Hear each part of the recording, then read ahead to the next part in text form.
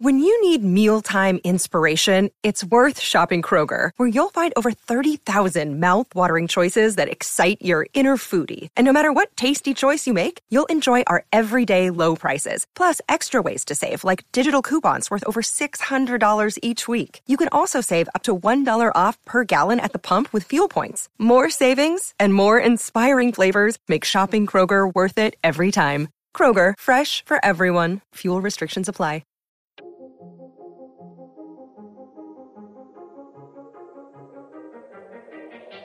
Welcome, everyone, and thank you for downloading episode 139 of the Golf Unfiltered podcast. I'm your host, Adam, from golfunfiltered.com.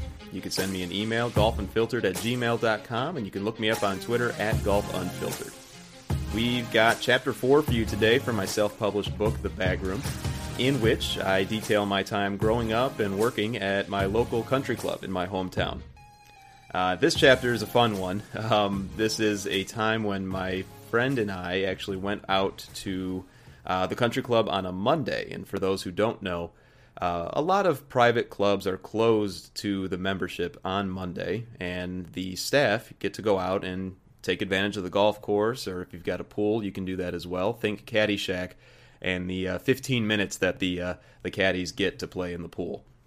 Well, we had Mondays off, and the course is closed, and so my buddy Tim and I go out there, and we wanted to play a little golf, and we had the whole day planned out. We were going to grab a golf cart. We had lunch already pre-made, and we were just going to play as many holes as possible. Well, as you'll hear in this week's chapter, you'll understand that sometimes it doesn't go as planned. So I hope you're enjoying my reading of the Bag Room here. This will be one of the final episodes, if not the final episode, of the Golf Unfiltered podcast for 2017, and I just want to thank everyone for your continued support throughout these 139 episodes. Thank you to everyone who comes out to the website as well and sends me emails. I really appreciate all the feedback that you've been giving.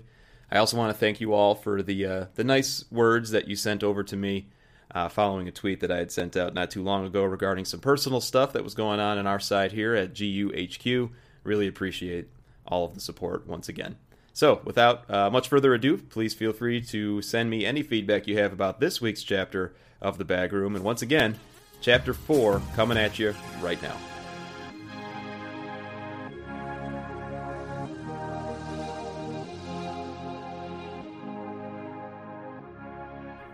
The Bag Room by Adam Fonseca.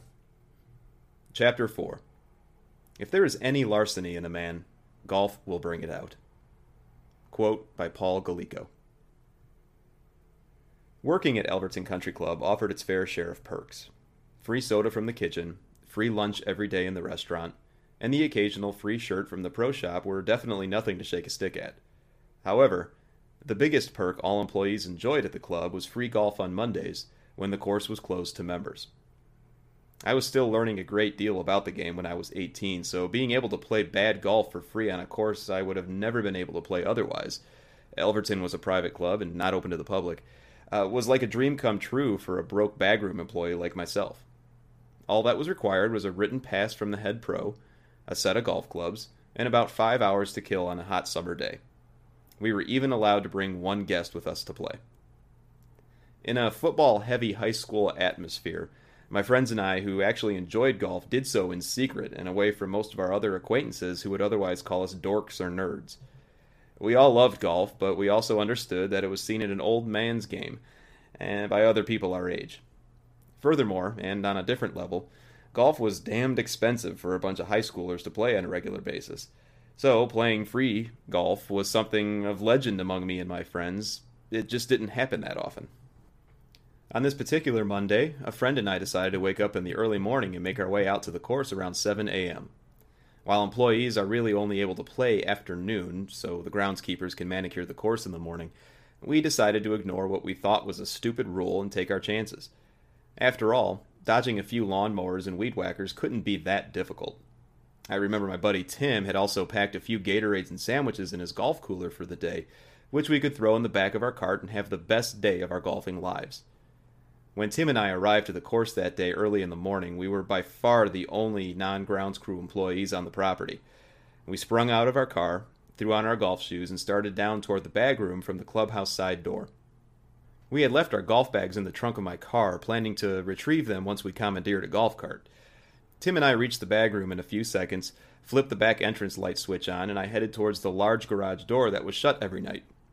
Tim headed towards the first row of golf carts on the other side of the bag room. I was able to unlock and open the garage door with ease. The key to the padlock we used to secure the door was in a nearby bench drawer. When I heard Tim ask, "Hey, Silky, what's with this cord running through the carts?" I headed over to where Tim was standing near the first golf cart.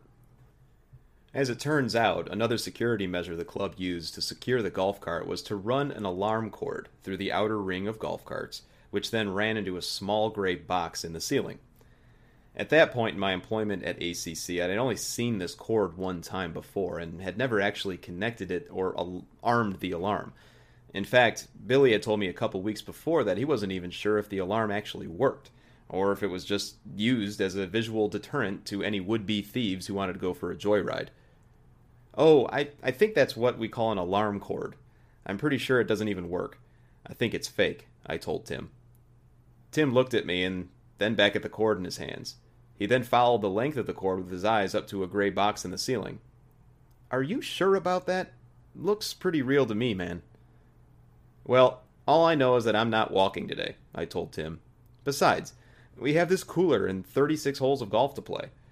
I reached down and grabbed the alarm cord out of Tim's hands, fiddling with the small plastic connector that pieced one end of the cord to the other, sort of like an electrical outlet plug. This other guy I work with told me it's fake anyway, just in case someone tries to steal a cart. It'll make them think twice. "It's certainly making me think twice, Silk." Tim was getting nervous. "Maybe we should just walk." Don't be such a wuss." "Look," I said as I wrapped my hands around either side of the connector and pulled. The cord came undone rather easily, and Tim and I paused. I don't even think we were breathing. Thinking back, I really had no idea if an alarm would start screaming at us or not. However, after a few seconds of hearing nothing, no blinking lights, no screaming alarm, no SWAT team running down the stairs, Tim and I laughed and climbed into the first golf cart and sped out of the bag room. We got back up to our car, loaded our bags onto the cart, and we were ready to begin our marathon day of golf. Now, the day before, I had talked to our assistant pro, Skip, about getting a pass to play golf the following day. You might tell you a different side of the story, and he would probably be right, but I specifically remember him telling me that taking golf carts out on a Monday was absolutely fine and that people did it all the time. As I think back about that conversation some 15, 20 years later now, I'm probably 100% sure that he said neither of those two things, and I had made up those phrases in a state of panic. Yes, definitely 100% sure. Probably, maybe. The panic comes later. Tim and I just finished our third hole of golf when we were riding in our cart towards the fourth tee cart path, which was located right across the front of the parking lot when one would arrive on Elverton's property. Right about then, we saw a brand new black Mercedes-Benz roll into the lot, being driven by one of the nicer members of the club, Mr. Connor. I got along pretty well with Mr. Connor for a few reasons. He tipped really well, he was a hell of a player, and he was also an alumni of the college I was hoping to attend later that fall. However, this didn't explain what he was doing at Elverton on a Monday morning. Tim and I looked at each other and decided to follow Mr. Connor to the clubhouse. When we reached his parked car, we saw that Mr. Connor was there to apparently practice. "How's it going, gentlemen?" he asked as he rose out of his car. "Out for a quick 18? "Hi, Mr. Connor. Yeah, you can say that. Maybe a little more if we play fast enough." I made a motion to his open car trunk and golf bag. You plan on hitting a few putts or something? You know the club is closed to members on Monday, right?" "I know that, Brian." Mr. Connor was one of the only members to know my name, let alone my real name, and not Silky. "But I don't think there's any harm if I came out here and played a few holes. Besides, I pay my dues just like everyone else. I'll tell you what, Brian, why don't you and your friend run down and bring me back a golf cart?" He said this while reaching for his wallet, which I obviously knew was a very good thing for Tim and I. So after a brief pause to gauge this risk-reward situation, I decided to accommodate his request. We were back with his golf cart in no time, and Mr. Connor tipped both Tim and I $20 for our efforts. "Thanks, guys. Enjoy the rest of your day. I'll just leave the cart down by the bag room when I'm done. Should only be a few holes." And with that, Mr. Connor drove off towards the back nine, and Tim and I were each $20 richer. We had continued to play for about 15 more minutes until we saw another person driving towards us in another golf cart.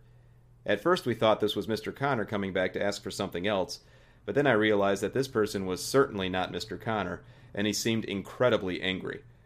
This assumption was proven when he did not return our waving gesture. As our visitor got closer to where we stood in the fifth fairway, I was able to make out his face. It was our head golf pro, Paul Brewer. Did I mention he was pissed? "God damn it, Silk," Brewer screamed at me. "What the hell are you two doing out here in a cart? Better yet, what the fuck is a member doing out here in a golf cart on a Monday? Have you lost your mind?" You know that feeling you get as a kid when you're getting scolded by someone other than your parents and you have absolutely no idea how to respond without being shot in the face? That's how I was feeling, so I remained quiet. "Both of you better drive your asses back up to the clubhouse right now." Tim and I saw our day ending right before our eyes as we followed Brewer back to the clubhouse in a stolen golf cart. As we got back to the parking lot, we saw that not only was Mr. Connor back at his car with the cart we gave him, but so too were two Elverton City police officers. Brewer's car was also parked at the side of the lot across 3 parking spaces along the trees behind the first tee. The man didn't even bother to park in the lines? I knew I was toast if he was that blinded by rage. Brewer came over to Tim and me and introduced us to the 2 officers, who then asked what we were doing out here. Brewer explained we were his employees, even though Tim was nowhere near an employee of the club, and we were allowed to be here. We just weren't allowed to have golf carts.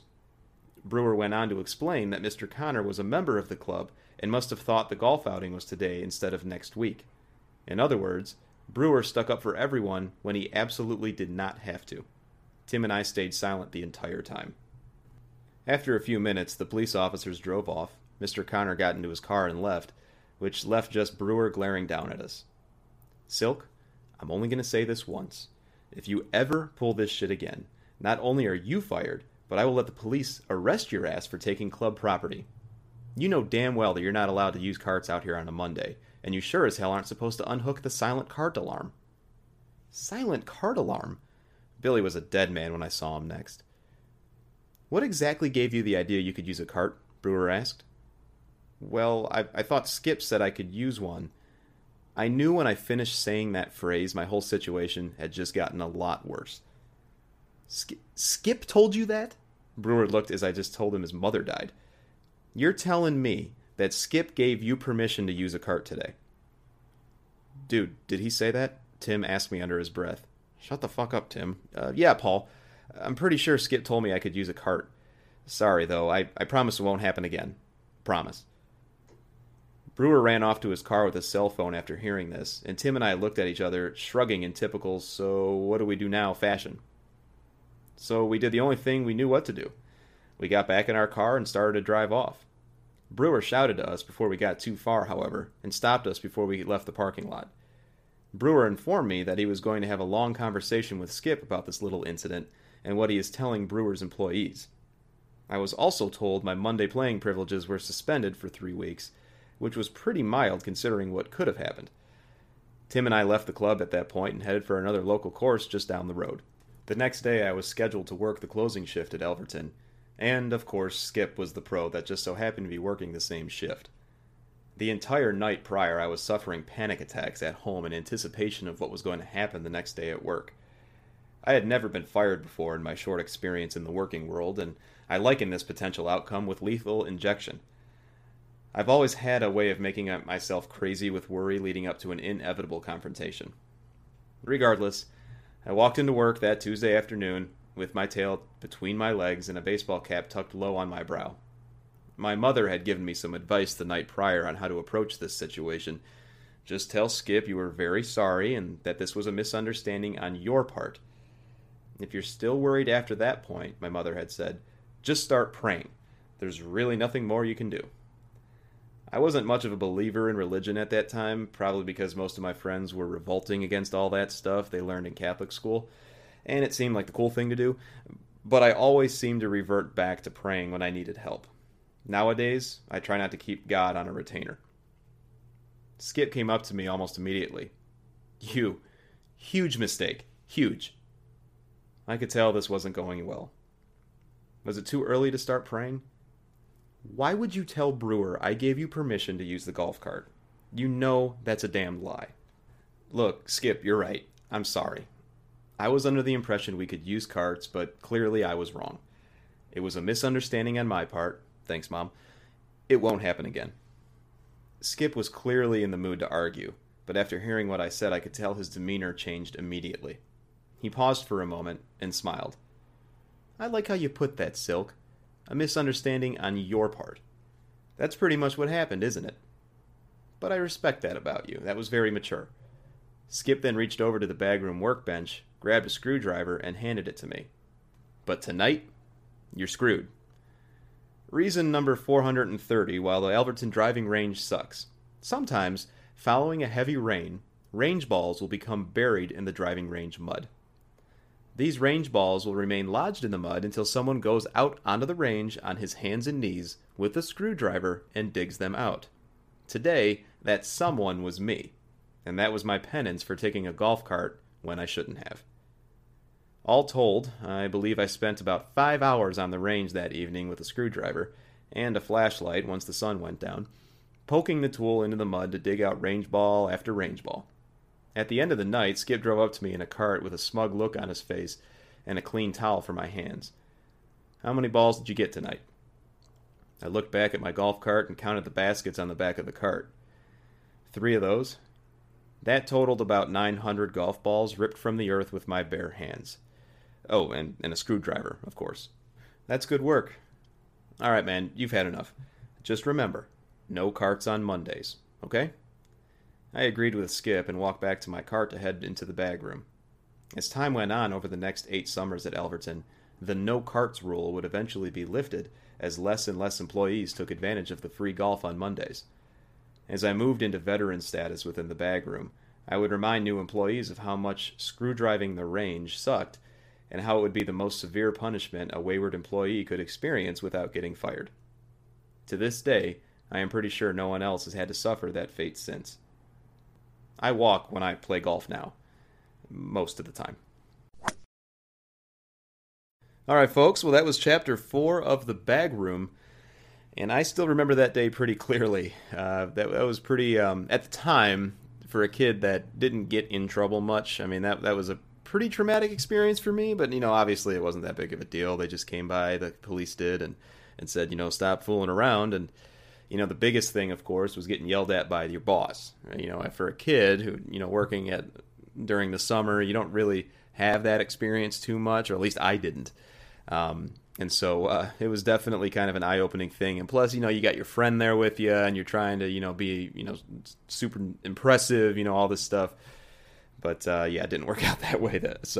It's funny, Skip, the guy who I refer to as Skip in the book, he's a guy that I really, really respect a lot, and I still talk to on occasion, even now. And, hell, this was probably, had to have been over 20 years ago now. But, he's just a great guy, and, if he's listening to this, I'm sure he probably remembers this whole conversation as well. But I really do believe that he and I, we started a friendship after that screwdriver incident, and man, that sucked. That was the worst thing in the world, going out there in the mud with a screwdriver, digging those things out of the ground. I mean, that was terrible. But I did spend about 5 hours that night, and I think I ended up getting done around, I don't know, maybe 10 o'clock. And he stuck around. He stuck around to make sure I was doing it. So anyway, don't steal golf carts, kids. If you're listening to this and you work at a country club, I'm sure you've probably got a rule like that too. But fun times indeed. So anyway, thanks again, folks, for listening and for downloading. Let me know what you think about that episode, that chapter. Send me an email, golfunfiltered@gmail.com. You can also find me on Twitter @golfunfiltered. If this is the last time that I speak to you for 2017, once again, thank you so much for all of your support. I really do appreciate it. You guys know I only do this for fun. I don't make any money on the site. I don't have any sponsors.